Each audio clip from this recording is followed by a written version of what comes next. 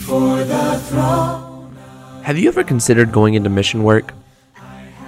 Mission work is a beautiful, beautiful thing to be a part of, yet it's not an easy life. It's difficult, it's strenuous, and oftentimes discouraging. Tonight we dive into Scripture in this continuation of the series Resolution on the idea of what it looks like to go into mission work. My name is written on his heart. I know that while in heaven he stands.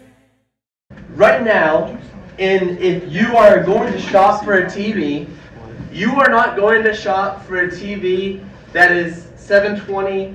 You're not going to go shop for a TV that's 1080. No, as a matter of fact, if you're normal, if you don't want to spend ridiculous amounts of money, you are going to go buy a 4K TV. Why? Because when you get your large TV that's 4K, the image is the clearest you can get. I think they make a few 8K TVs right now. It costs holy amounts of money. Yes, they're insanely expensive. So most people are just going to go buy a casual 4K TV. Amelia and I got one last year, and it has been truly life-changing to our lives. We love our 4K TV, and if you purchased one in the last 3 years, you probably bought a 4K TV. And like I was saying, if you weren't at EU this past weekend, like I said a moment ago, you missed out. Because it was a really awesome thing that we got to study. The whole idea was this idea of mission work, and there were a ton of missionaries there. And while you might be sitting there, if you're there, like, man, I don't know if those missionaries fully applied to my life in like my everyday life, which is unusual for you, by the way. Normally it's like an everyday application. It was still an awesome thing to get to be there and see so many people from around the world who had the goal of serving Christ. And like I was saying a moment ago, tonight we are going to expand past our personal self, expand past our friends groups, expand past the local church, and look at the idea of what it means to go to the world. It was brought up at EU, and over again, and like I said, if you were there, I hope you don't feel like this is like, man, I hate this. You were there, you enjoyed it, and we're going to talk a little bit about it. It was brought up at EU. Hey, there are a whole lot of people, Colton brought it up a minute ago, that have no idea who Jesus is. Someone used illustration, Matt Cook used illustration, 98% of the people in the world will recognize Coke.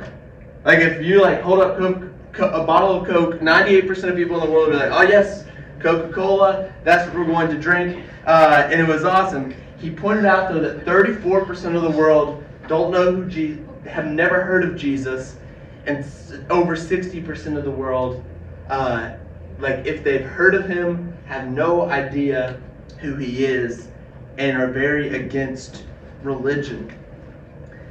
Tonight I want us to discuss this beautiful idea of what it looks like to reach out to the world. The verses that we go to when it comes to reaching out to the world are pretty basic. If you've been in church your whole life, you've read them over and over again. They're things that you've seen over and over again. They're common. But here's the thing: is I can guarantee that even if you feel like, hey, I've heard these a lot, I've heard these lessons over and over again, I've read the Great Commission 100 times, I can guarantee that I have probably read it.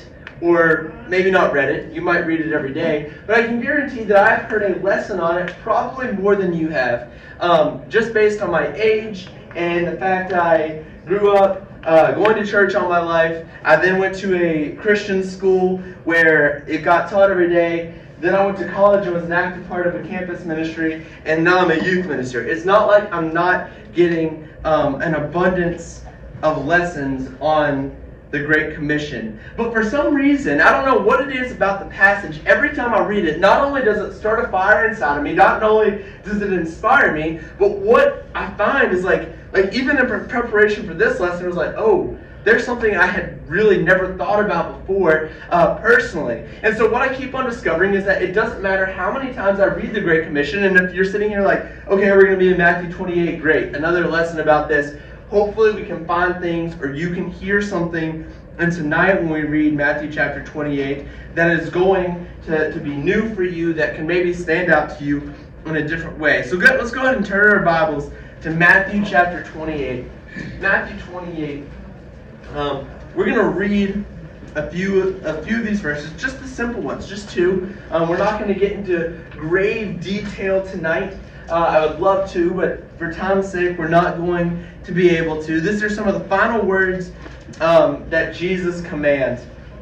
And we're going to get to read, and I said that Jesus commands. These are some of the final words he says on earth before ascending into heaven. Starting in verse, that was a voice crack. Starting in verse 19, which is where we see it, we read, "Go therefore and make disciples of all nations, baptizing them in the name of the Father and of the Son and of the Holy Spirit," which, by the way, notice the grammar in there. It says, "Go therefore and make disciples of all nations." How are we going to do it? By baptizing them. So there it says baptism is the way you're going to make the disciples. Verse 20, "Teaching them to observe all that I have commanded you, and behold, I am with you always, even to the end of the age." And we read this verse, and there's a good chance that you've seen this verse before, and you've read this verse before, and you're like, that's a neat verse. That's a challenging verse for me every single day. And it starts out, Jesus says, "By the way, I have all the power. All the authority that's ever been around has been given to me." Then he's going to start his command with the idea of go. Now, this is probably something you've heard brought up before. It's like when people are doing lessons over this is this idea of yes, go to the world. Have you read it? And it says go. Here's the thing that I was sitting here and I was studying for it, and I was like, all right, what is this? Let's dig deeper to this idea. So I pulled up my trusty eSword LT app, which has all the Greek definitions of each word. And so the original language has a few meanings. These are the meanings that Jesus would have been referencing when he was teaching this idea. The original phrasing that Jesus was using meant to traverse, to depart, to take a journey. See, God creates this entire planet. Now, let's be fair, he created a lot more than planet Earth. And what is his commandment to us? The one thing that he says to do is see this whole planet I created. He says, go throughout the world, traverse throughout the world, depart from where you are, take a journey, all these different type of things Jesus is going to bring up in this challenge of go into the world. And if you're anything like I would have been in high school right now, when you hear these words and it's like, ooh, it's saying traverse, depart, and go into the world to journey. If you're anything like me in high school, you're probably thinking two things right now. Maybe you're only thinking one of these, but if I was in your shoes, I would have been thinking two. One of the things I would have been thinking, and maybe you're thinking it right now, is should I go into mission work? Does this say that I should one day go into mission work? Is this what this idea of Jesus is preaching?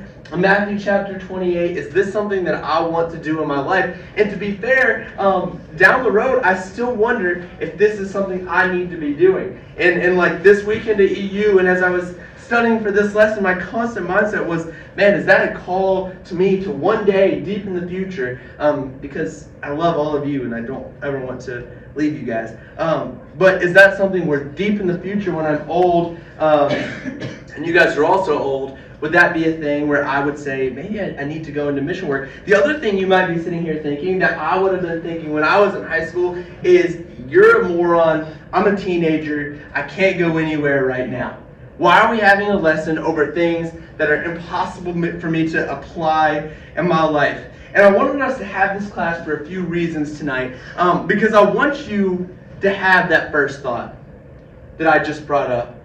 That thought of being a missionary. I want you to sit here and think, maybe I should be a missionary one day. Maybe one day I should go out into the rest of the world. And yeah, it's not comfortable. You think about missionaries who are going throughout things in their day-to-day life. Maybe they're in a third world country. Maybe they don't even live in a house. Maybe they're sitting in a place where they're not legally allowed to be teaching about Jesus. Maybe they're the only Christians in a place with like 100 miles till the next church, and they just feel lonely. It's miserable at points, yet it's beautiful. And tonight I want you to try to imagine yourself in mission work. Maybe you've never done that before. Maybe you've never taken the time to sit there, or maybe you even had the thought to sit there and be like, what would I look like in mission work? Whether it's mission work in the United States or like outside of the Bible Belt, because like you go to New York or California, or did I hear someone say Michigan? Did you say Michigan? Any place outside of the Bible Belt, it's like, whoa, they need the church badly. They need mission work. Latin America, Europe, maybe it's the Middle East, Asia, Australia, which save the koalas right now. You know what I'm saying? But like, where would you personally be a missionary? And I want to, in a sort of weird way, in just a second, I want you to close your eyes and not even, I don't know if you guys like to daydream. I'm a big time daydreamer. And so like there are points when I'll be driving along in my car and I'll just be like, and I'll build an entire scenario. And I'll get like home and it's like, man, I really wish I had like another 45 minutes on this drive. Don't listen to it, just sit there and enjoy daydreaming about like these dreams I have. I have huge dreams. None of them ever make sense, but I have huge dreams. I'm designing a theme park right now because I have these dreams. But maybe for just a minute, I want you to take time and go into daydreaming mode and kind of envision where you would be doing mission work. Where you would go if you were to say, yes, I'm going to be a missionary. Yeah, I'm going to go out to the world. What is the location? What is the country? What is the state? What is the place that you would say, yes, I'm going to go be a missionary here? I'm going to give us 1 minute. I want you to close your eyes or focus somewhere in the room. And in a minute, I'm just going to continue on with class. But I want you to think for a moment. We'll discuss it more in your discussion groups, where you would want to do mission work. So go ahead and take a minute and imagine that for just a second.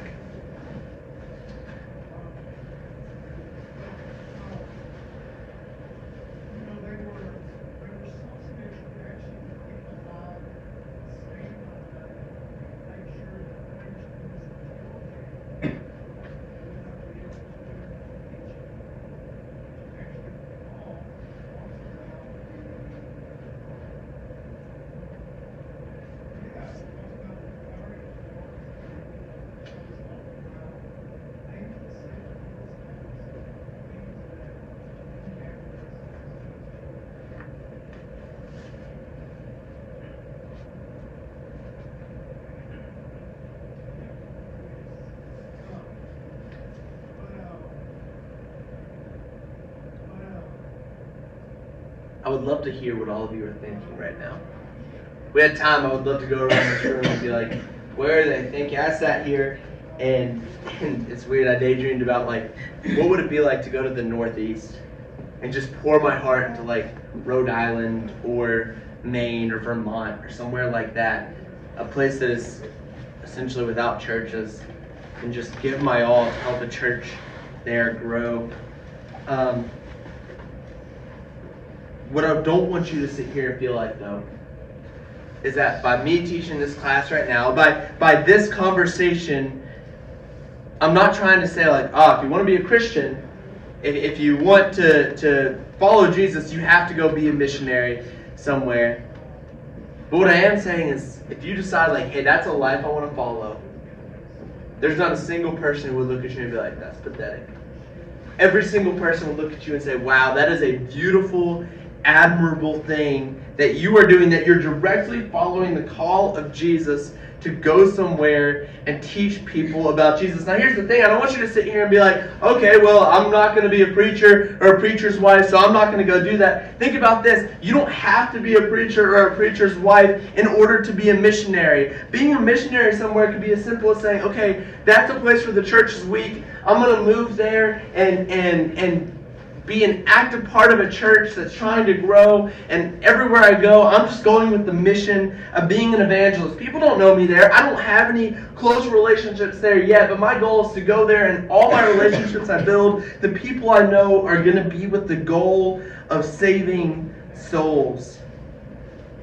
One of these days in your life, when you're older and out of college, how seriously will we take this challenge of Jesus? Now here's the thing.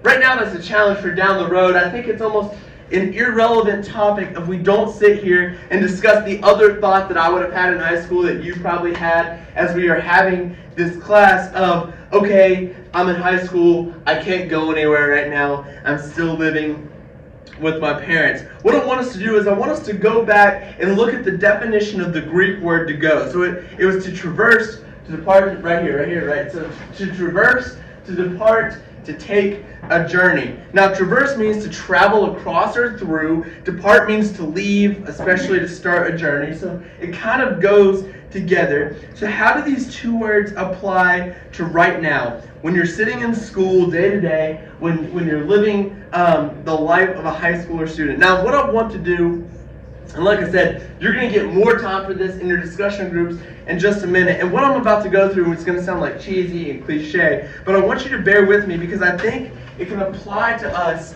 in a way that we can grow and just think about our lives, hopefully in a different way. But when is the last time you traversed the lunchroom to someone who was sitting there by themselves or sitting there with another person and they're just like those who aren't super included in things? Someone you knew had no idea about Jesus, you knew really was clueless on who Jesus was, or you knew they were struggling spiritually. You knew they were someone who, even if they knew who Jesus was, they were not in a place they needed to be spiritually.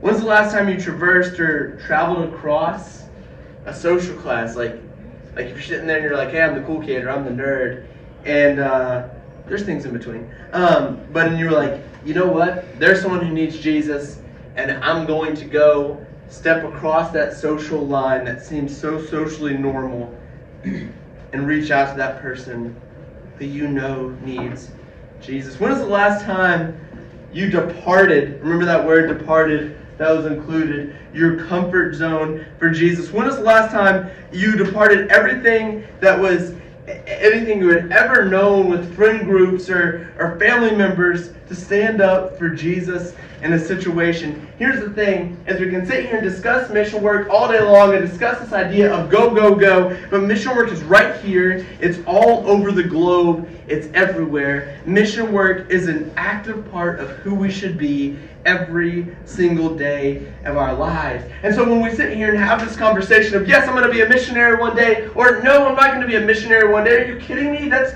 an insane commitment. It's not necessarily that. It's what are you doing right now as a high schooler or a middle schooler in Columbia, Tennessee, in the United States of America, to follow this commandment of Jesus to go into all the world. Because yeah, we can talk about the local church, and I'm excited to talk about how the local church is going to grow, but we can sit here and talk about the local church and how we can be a better local church. But in reality, what are we doing to reach outside to the people who aren't Christians? Because yes, it's great to grow as a church, it's great to have more Christians join our body, but how much greater would it be if we had a baptism a week?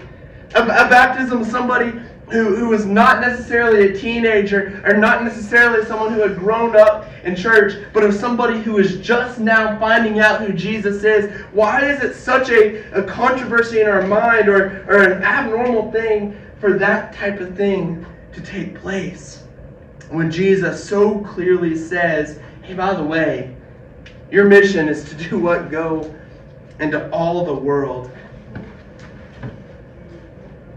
The words Jesus gives us are pretty simple. It's to go and make disciples.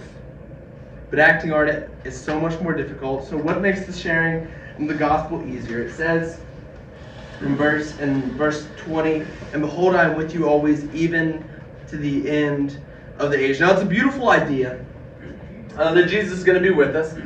For us, it's like I think it's kind of sad because it's like, oh yes, Jesus will be with me. Well, it should be like, yeah, Jesus is going to be with me till the end of the age. Like, let's go. That's an exciting thing. And I think like the coolest thing to think about is that we're not working for Jesus in this situation. Because a lot of times we can maybe fall guilty to be like, yeah, I'm going to go work for Jesus today, and I'm going to do this for him. And in reality, it's this idea of working alongside or with Jesus, right? That's what it says. Behold, I am with you always. You are together, yourself and Jesus. In 1 Corinthians chapter 3 and verse 9, Paul points out like, hey, we are God's fellow workers. Not, hey, I'm going to work for God. We're his fellow workers. It's a side-by-side thing. When Jesus says, I'm going to be with you, he gives us a lot of things. He gives us protection because we're never out of his sight or supervision. He gives us power because we fulfill this great command when we work in his name. He gives us peace because it always reminds us that the church belongs to Jesus. It's his church and his work. How then can we worry? And it made me think, in like talking about the church belonging to him, and until our study last week, I had never really thought about this. If you remember our study, and if you don't remember it, go check out the podcast. I sent it out earlier today. You can listen to last week's.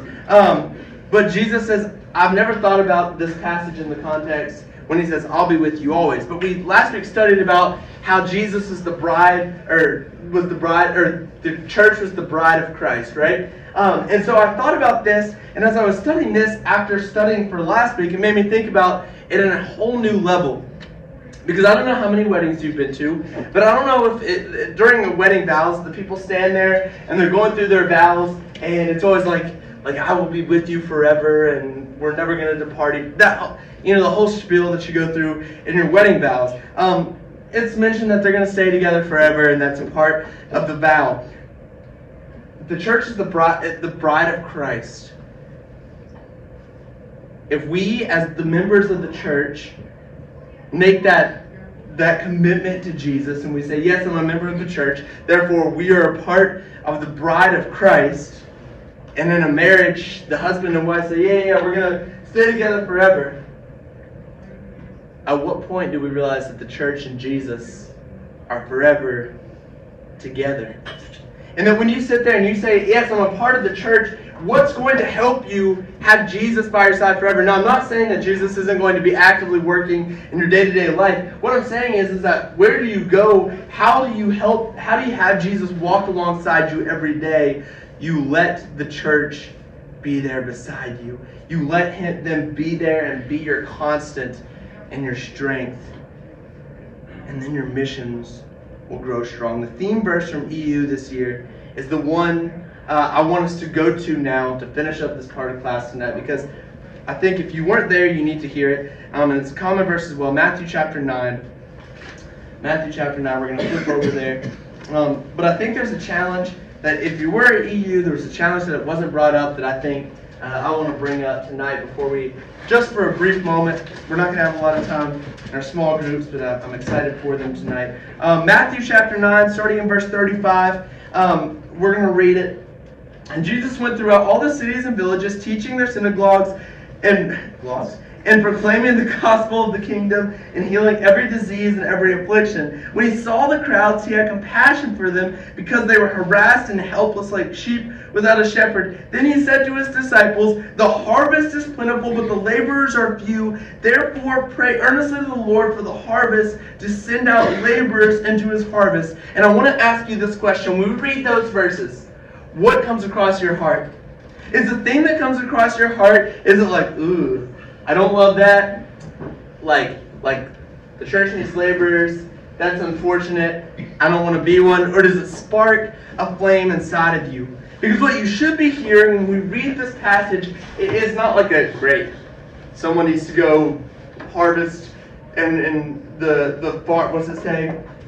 The labor. Someone needs to go be a laborer. What we should be hearing is like, whoa, Jesus makes a great point here. There are not very many people who are like reaching out to the world around me. You know what I need to do? I need to go be a laborer. I need to be somebody who's constantly reaching out. I need to be somebody who's ready to go on the mission. I need to be a worker for the kingdom. I need to be side by side with Jesus every single day, because that will help everyone who is a part of the harvest to be saved.